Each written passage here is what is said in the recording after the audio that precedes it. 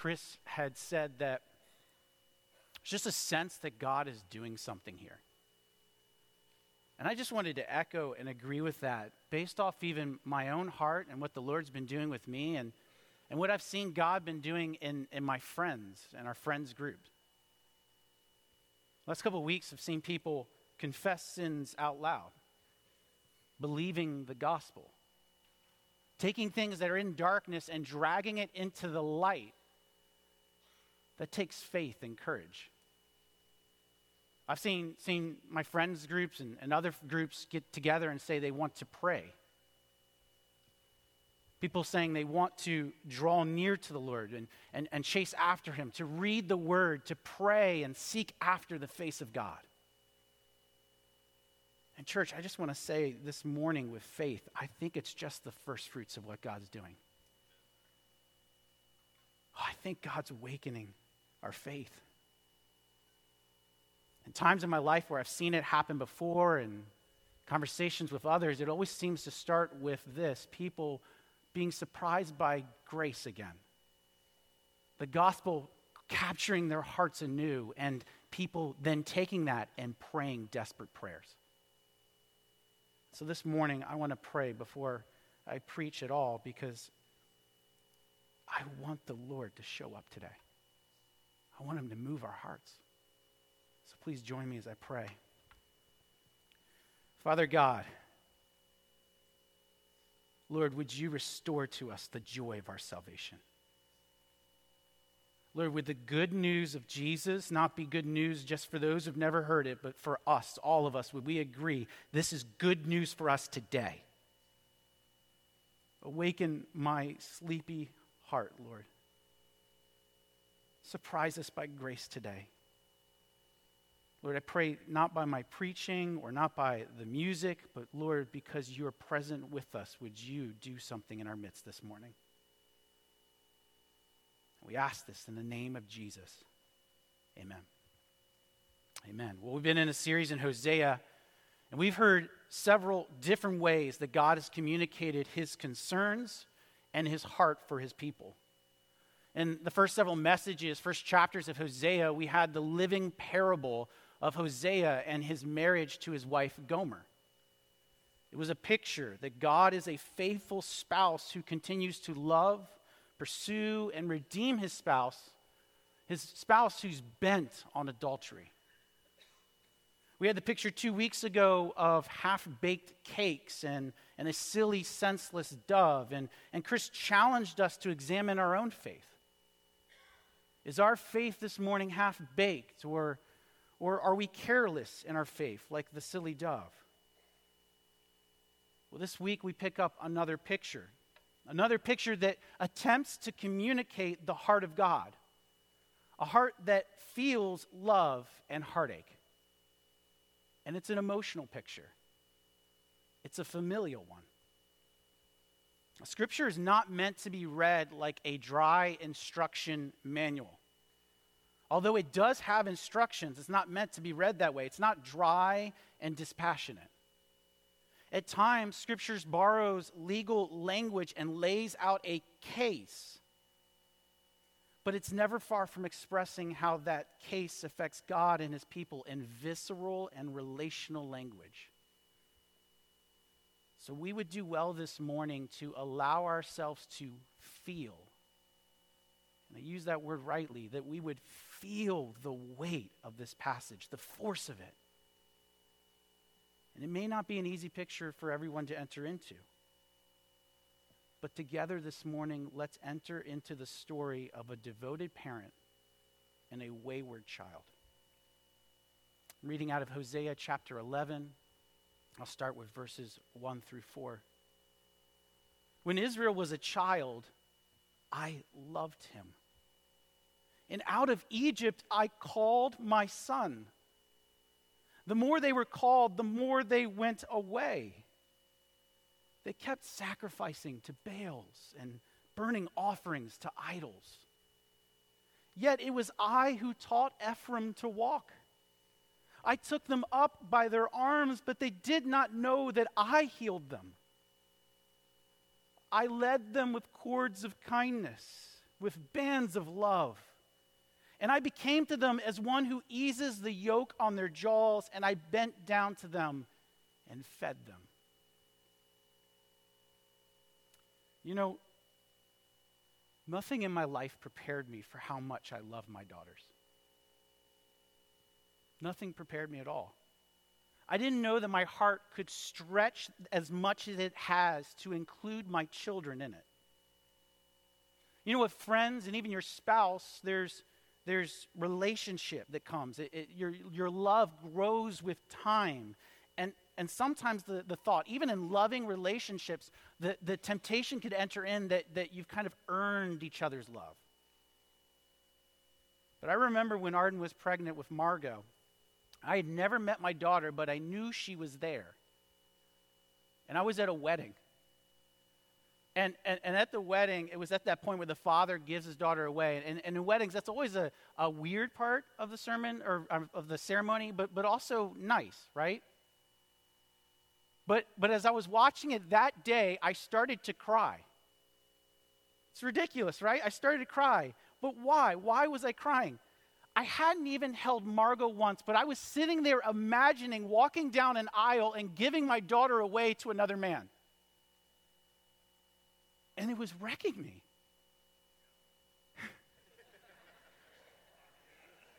Why? Why does it do that? Because we love them. See, my daughter, she hadn't done anything for me. I hadn't received one handmade Father's Day card yet. I never had any of those moments where she comes running to me. I never had a squeezy hug. That's what we call them in our house. No I love yous and no memories. I just loved my daughter. And I think there's something easy to overlook in the first verse that I want to point out this morning. It said, before Israel was called out of Egypt, God loved him. That's before they even had the law. They didn't know God's commands or how to obey God. There was no time for Israel to do anything to set themselves apart, to earn God's affection. No time to shine over others. No relationship at all. And yet God loved Israel. Why is that important? Because if we get this part wrong in Israel's story or in our own stories, we will never understand the heart of our Father. God loved his son Israel before anything else. It was his love that initiated relationship in the first place. A love that called his people out of slavery so they could be free with him. Slavery is an important theme we're going to pick up today. It's in the background of every verse. And so I want you to hold that in your mind. But I just want to remind us before we even move a second further in the sermon. God loved you before you did anything.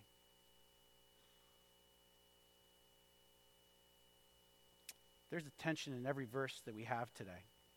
A father who loves his son deeply and a son who loves his slavery deeply. Look at verse 2 again.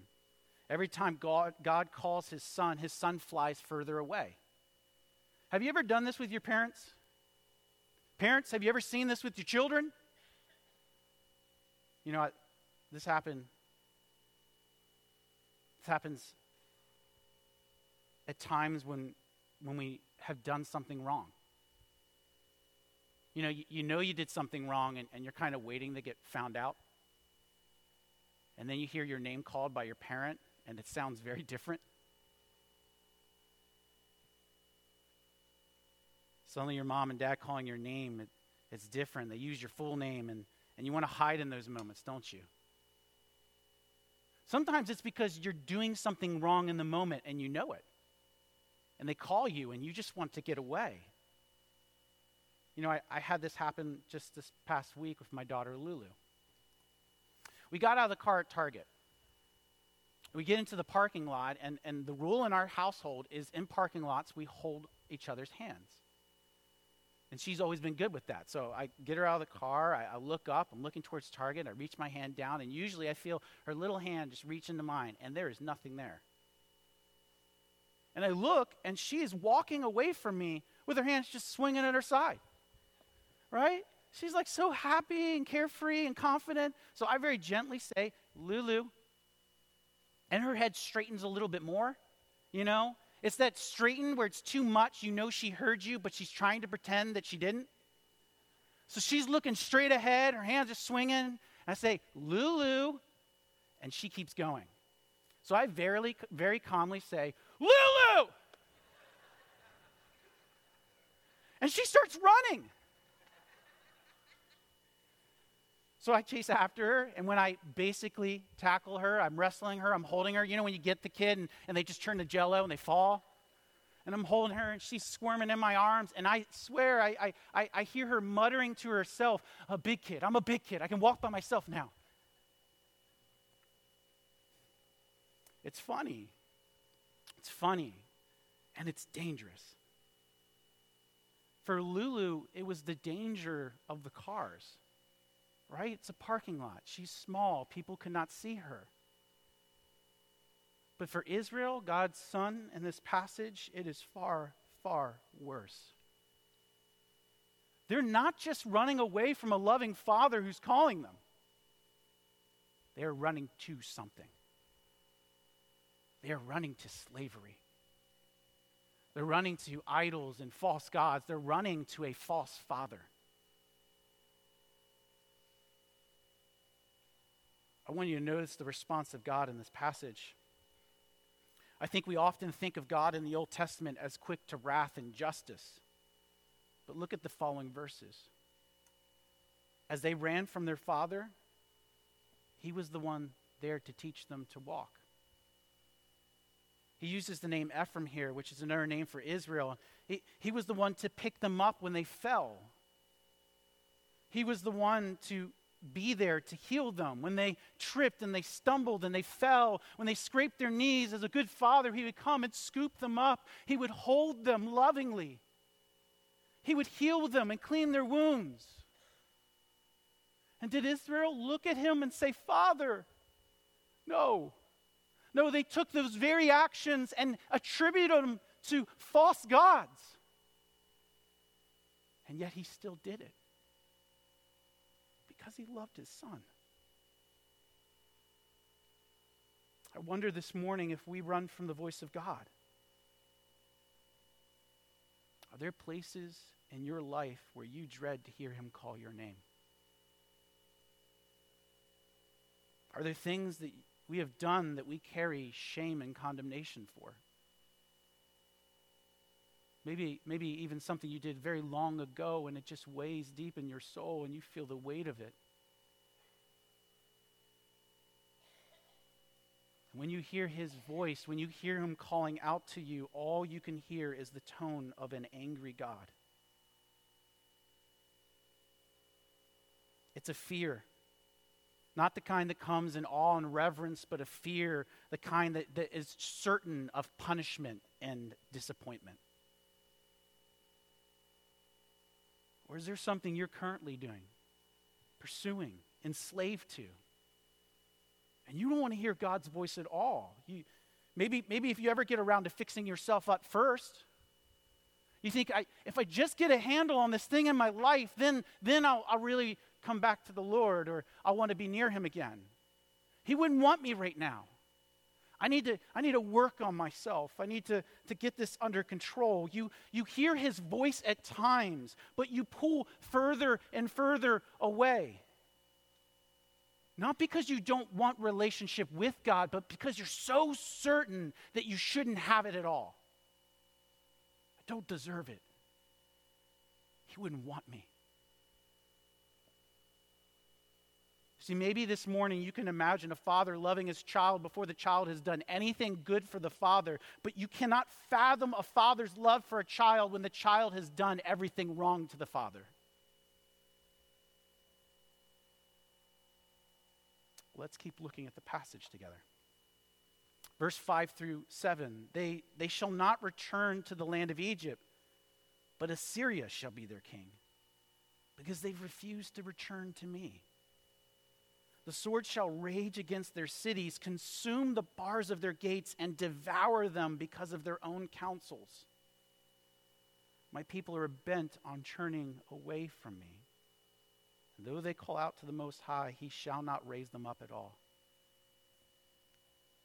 Now we find the consequences for the son who's fled from a loving father. Instead of Egypt, and Egypt historically and all throughout the Old Testament just comes to symbolize and represent slavery for Israel. But instead of Egypt, it'll be Assyria. Different name, same master. Verse 5 is basically saying that they won't go back to Egypt, but they'll go back to slavery because they won't go back to me. God's son is going to get what he's running after, what he's chasing. And look at the words that describe the fruit of it. The fruit of this slavery will be words like rage, consume, and devour. Notice the contrast from the first 4 verses of our passage. God treated his son with love, kindness, and healing. And God is watching his son run away from those things into the arms of slavery, which will consume and devour and rage against his son.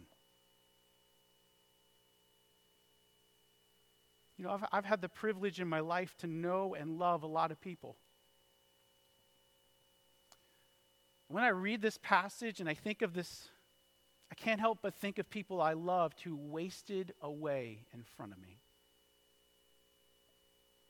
The slavery they ran to in this life was a merciless master. Whether it was pornography, alcohol, or drugs like heroin. I watched the bodies of my friends transform under the weight of bondage. Not only did their bodies waste away, but their souls seemed to shrink too.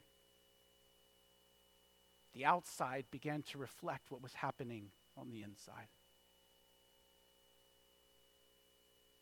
And I've watched in those moments the loved ones of them, the parents, the spouse, the sons, the daughters, the family members, watching a loved one waste away before them.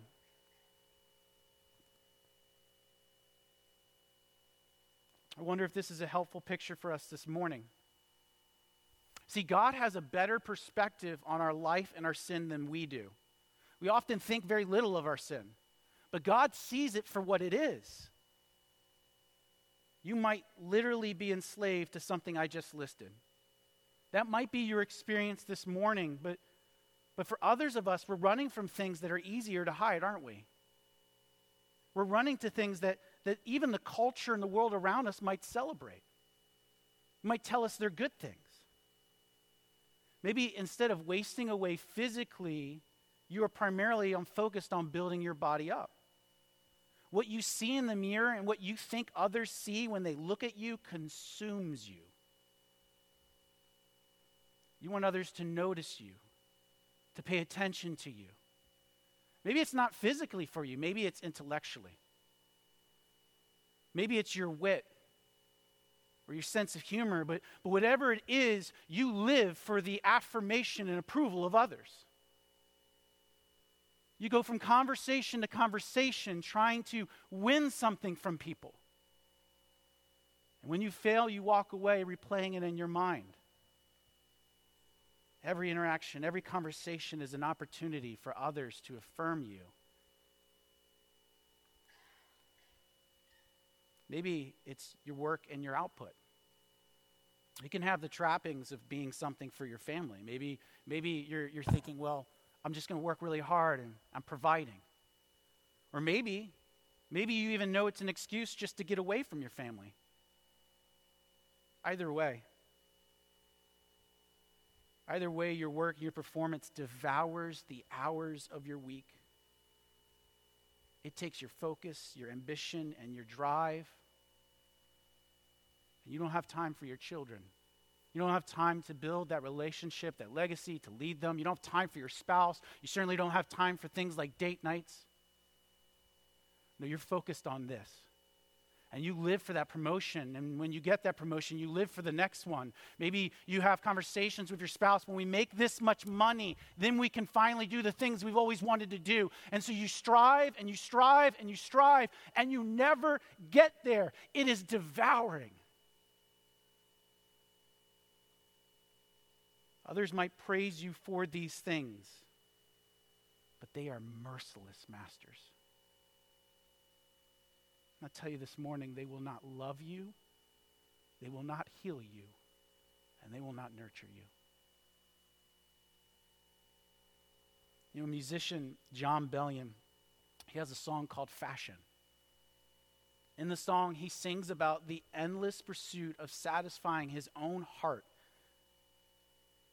desiring an obsession to fill an aching hole inside his chest.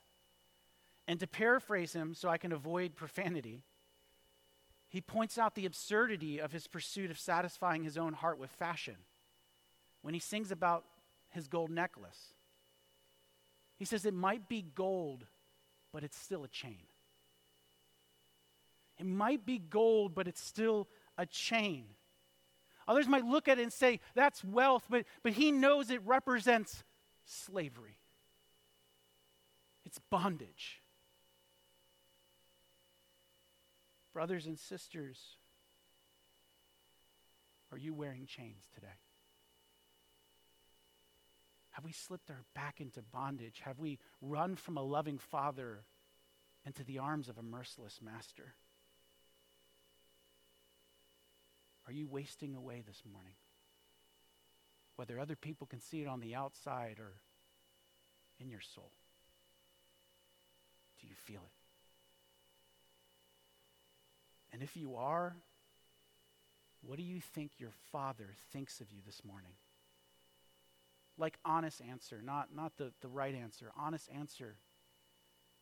If you heard his voice this morning, what tone do you think you would hear? Is it disappointment? Is it anger? Is it frustration? Let's read verses 8 through 9. How can I give you up, O Ephraim? How can I hand you over, O Israel? How can I make you like Admah? How can I treat you like Zebulun? My heart recoils within me. My compassion grows warm and tender. I will not execute my burning anger. I will not destroy Ephraim, for I am God and not a man, the Holy One in your midst, and I will not come in wrath. In these verses, we're brought into a dialogue in the Trinity of God. It's asking, how can I give you up? How can I hand you over? And those verses are simple enough to understand, but you might be wondering, what does it mean when he says, I can't make you like Admah, I can't treat you like Zebulun? Deuteronomy 29 verse 23 says this. It's referencing back to a historic event that happened in Genesis. The whole land burned out with brimstone and salt. Nothing sown and nothing growing, where no plant can sprout. An overthrow like that of Sodom and Gomorrah, Admah and Zebulun, which the Lord overthrew in his anger and wrath. These two cities mentioned in our passage today were in the valley that Sodom and Gomorrah were in. They were overthrown by God because of their rampant immorality. Genesis 19:24 through 25 says this, Then the Lord rained down burning sulfur on Sodom and Gomorrah from the Lord out of the heavens. Thus he overthrew these cities and the entire plain, destroying all those living in the cities, and also the vegetation in the land. you to notice something. It's hard for us to be confronted by this, but that burning sulfur was from the Lord out of the heavens. This is a just penalty for sin and rebellion. This is the wrath of God against the rebellion of mankind. And it comes from God. I think it's important to point out that wrath is not an attribute of God. Justice is. Righteousness, holiness. Wrath is something that comes out of those. And God poured out wrath on sinful people, and they were consumed and devoured. But when God looks at his child, Israel, his disobedient child, as wrath is stored up for the sins of his people, for real things they're doing that are wicked, God looks at them, and the thought of pouring his wrath on his child causes his heart to recoil within him. It almost sounds scandalous to say out loud. God recoils at pouring out wrath on his child. His compassion and his tenderness grows. And God says something that just floors me. Why is God not going to destroy his people? Why is his heart recoiling? Why is his compassion growing warm? Because he is the Holy One. We are so used to thinking of God's holiness, meaning his wrath for sins. And this isn't a wrong picture biblically. Holiness means God is set apart. He is like no other. And God's righteous indignation for evil is a real thing, but when God in this passage describes his holiness, when he says, you know what sets me apart? It's his compassion and his mercy. It says, for I am God and not a man, the Holy One in your midst, and I will not come in wrath. God is not like us. He won't execute justice upon us, even if we deserve it. And we often like to think that we are very compassionate and gracious. Maybe it's just me. I like to think I'm very compassionate and gracious. But this passage right here is saying something very different. It's saying that if we were in the place of God, we would have wiped them out. That's what it says. God says that's what man would do, but that's not what I will do. His heart recoils. Let that sink in. The Holy One in your midst, and I will not come in wrath. To borrow a phrase from Dane Ortlund, what would this verse look like if it was wrapped in flesh? Before I answer that, let's look at our last verses. 10 through 11. They shall go after the Lord. He will roar like a lion. When he roars, his children shall come trembling from the west. They shall come trembling like birds from Egypt and like doves from the land of Assyria. And I will return them to their homes, declares the Lord. Look at the contrast from verse 5. Here, the people will go after the Lord, not away from him. Verse 5, he calls, they keep going. They're swinging their arms and walking away. Here he calls them and they come to him. They come flying to him. They're fleeing from slavery and rushing towards him. We have this picture of a lion roaring. And upon hearing the word, God's children come trembling. Like birds, they fly away from Egypt and Assyria. This is an interesting picture. Is it the picture of a parent yelling their child's name? You know the tone your mom or dad use which brings you fear? The one where you know that you're going to be punished, so you come trembling? Is this God finally just at the end of his patience saying, get over here? and the kid's coming trembling? Or is this something even darker? Is this an abusive parent? Kid wants to get away and go further away, but hearing the tone and hearing the yelling thinks that I better just come now.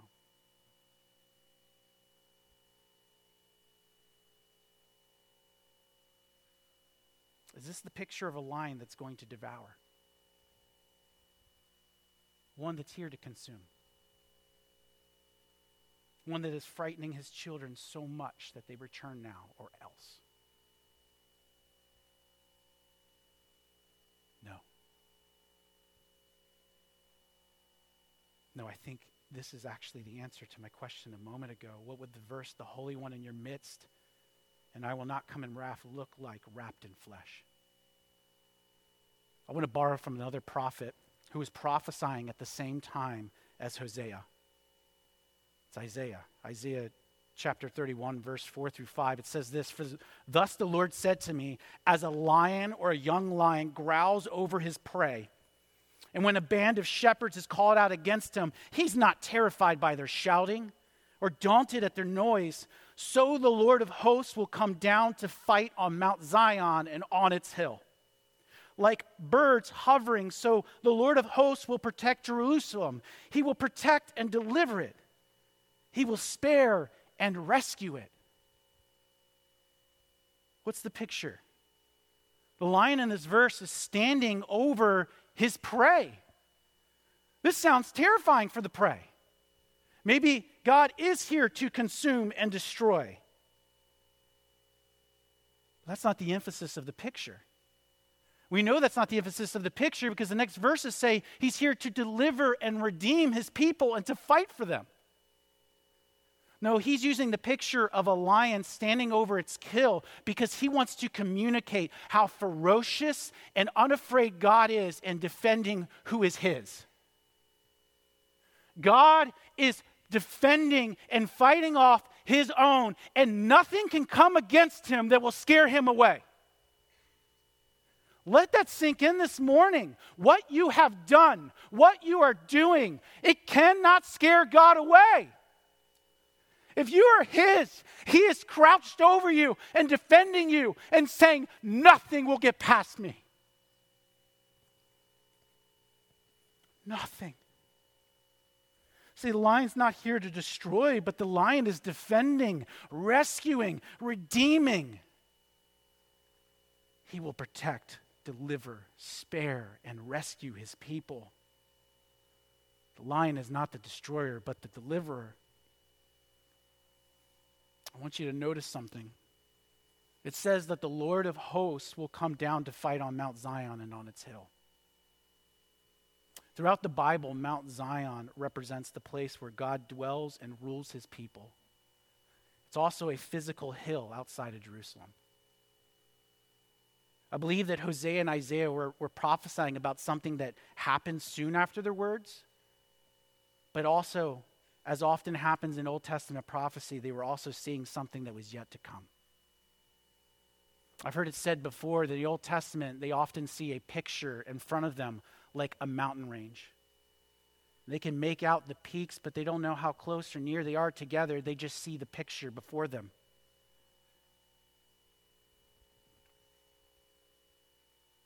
God fighting for his people on a hill outside of Jerusalem. It evokes something for us as Christians, doesn't it? Jesus, the Lord of hosts, came down and fought sin and death on the hill outside of Jerusalem. They didn't know it then, Hosea and Isaiah, but they saw Jesus fighting for his people. How did Jesus fight? Was it with weapons? Was it with violence?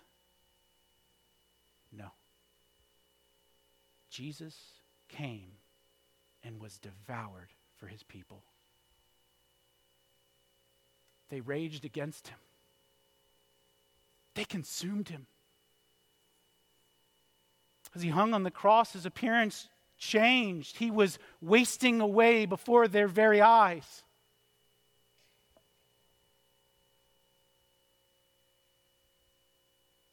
God himself in flesh, protecting, redeeming, and saving his children. The Lion on the hill. And if Jesus is the Lion of Judah, the Lion in Hosea and the Lion in Isaiah, if Jesus is the Lion, then what is his roar? What's the roar of Jesus that brings the nations trembling to him? Well, when they arrested him, he went quietly. At his trial, they falsely accused him, and he did not make defense for himself. Pontius Pilate brought the charges against him. He did not raise a defense. When they stripped him and mocked him and beat him and said, "Prophesy to us," he didn't open his mouth. When they taunted him, as he hung on the cross, they taunted him and said, "If you really are who you say you are, call the angels to defend yourself." They're saying in that moment, if you're really him, then you could call the angels to come and kill us. And he could have. And he didn't. What is the roar of the lion? What is the roar of the Lion of Judah that causes the nations to come trembling? I think it's this. It is finished. It is finished. See, when God looked at pouring out wrath upon his children, at pouring out wrath on you, his heart recoiled in himself. And God the Father, the Son, and the Holy Spirit agreed that Jesus would come and drink it instead. And as Jesus drank the last drop, he cried out before he gave up his spirit, "It is finished." And ever since that moment in history, since Jesus uttered those words, the nations have been coming trembling to the cross of Christ. Is it in fear? No. It's under the tremendous weight of mercy and grace. Have you ever come trembling in grace before? It's the soul that realizes that what I'm hearing, what I'm starting to believe, it sounds too good to be true, and yet somehow I know it's true. It's the prodigal son coming back to the father and being scooped up into his loving arms and not able to give his speech about why he should just be a slave in his father's house, but instead the father is kissing him and welcoming his son home, and the son trembles. How could it be? How could he love me? It's the body not wasting away, but being healed by the love of a father. Brothers and sisters, be surprised by grace this morning. This good news is for the unbeliever and the believer. Look at our verses again. They shall come trembling like birds from Egypt and like doves from the land of Assyria, and I will return them to their homes, declares the Lord. They are flying away from slavery and towards their loving Father. How did God reverse the trajectory in the life of his people? The ones who were running from him, calling them and into slavery, and now they're running away from slavery into him. It was through grace and love. It was through him coming himself and drinking every last drop. It's through the cross of Christ.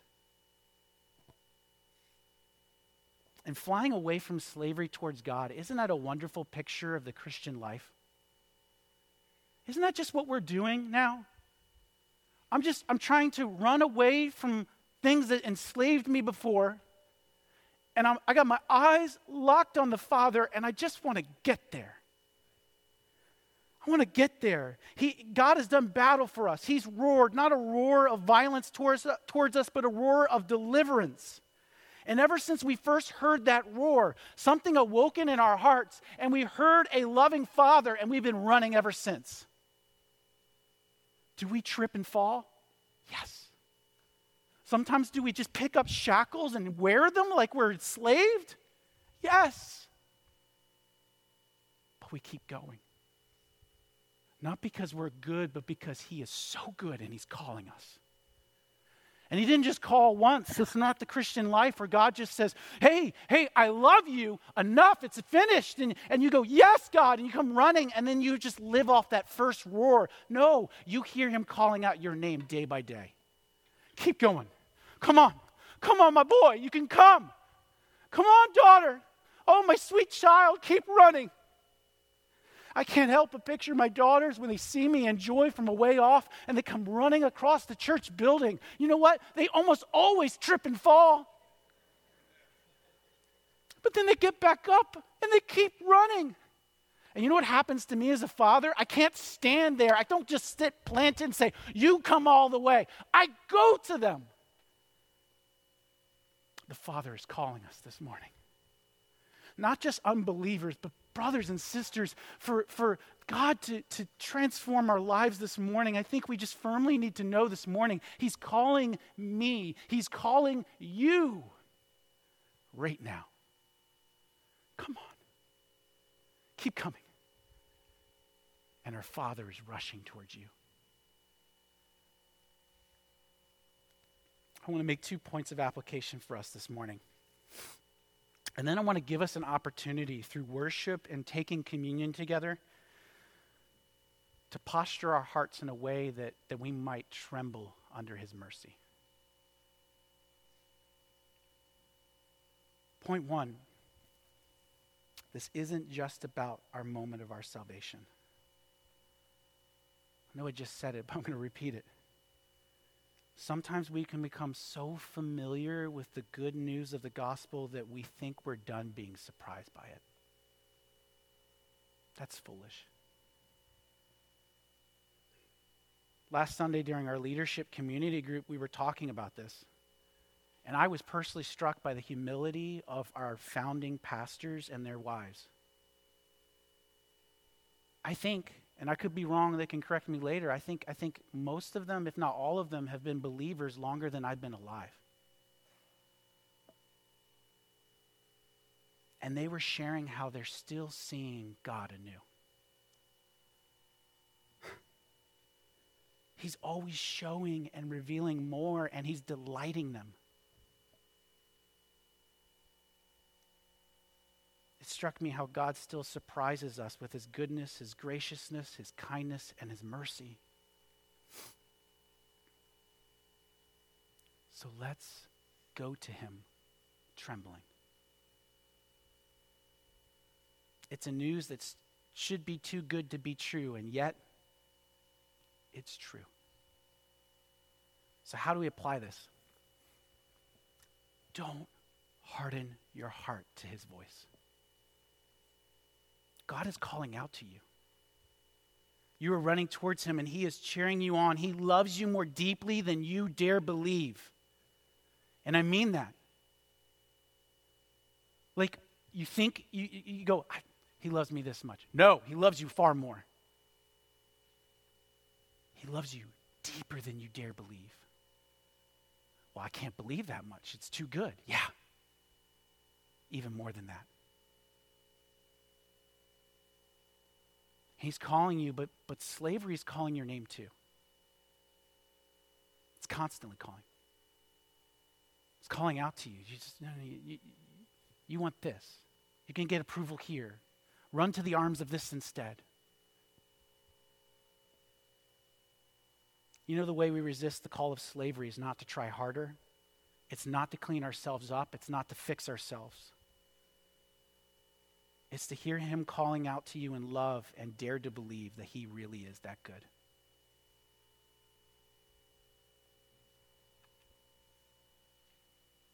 Brothers and sisters, no matter what you're caught up in, no matter what you've done, the Lord's calling you this morning, go running. That's no point number 2. This isn't just about the moment of our salvation, but it isn't less than that. See, this morning, if you're hearing his voice for the first time, you can fly away from slavery and go straight into his loving arms. You can do that right now. If you hear his voice and you think you hear a tone of disappointment, of anger, of frustration, can I just assure you this morning, that is a lie. Your Father's calling out to you in love. It's the kind of Father's heart recoils at the thought of pouring out wrath upon you, the one who drank every last drop to get you. He wants you.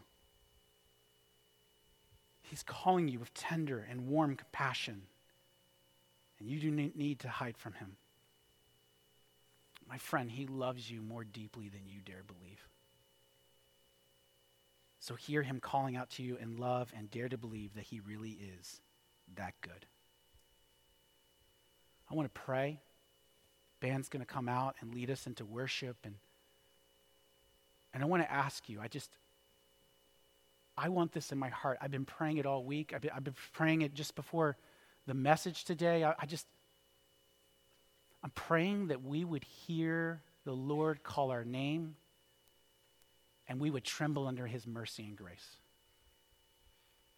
I don't know what that looks like. I've just been praying it. Guess that's a dangerous prayer then. But I want to pray, and then I want us to sing and be reflective. We're going to take communion. I want us to reflect on this good news for us. Let's posture our hearts this morning that we might receive from him right now. Let me pray. Father,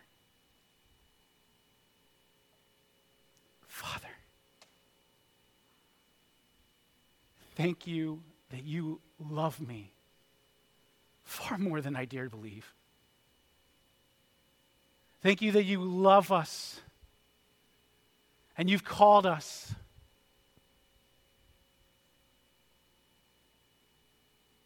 I ask right now, Lord, would we each freshly hear you call our name?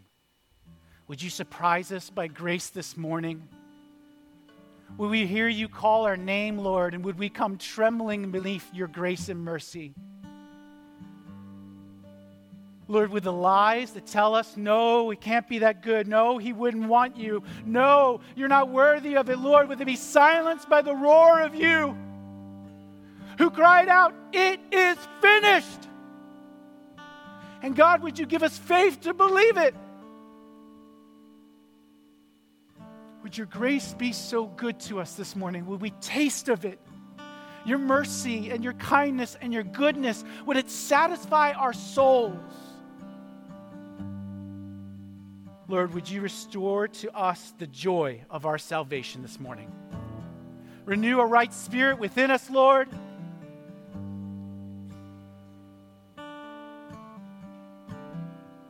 Oh God, thank you for being the faithful Father. So we're coming running.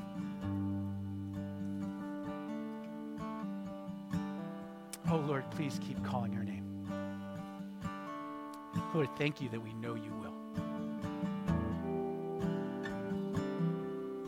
I pray this in your name.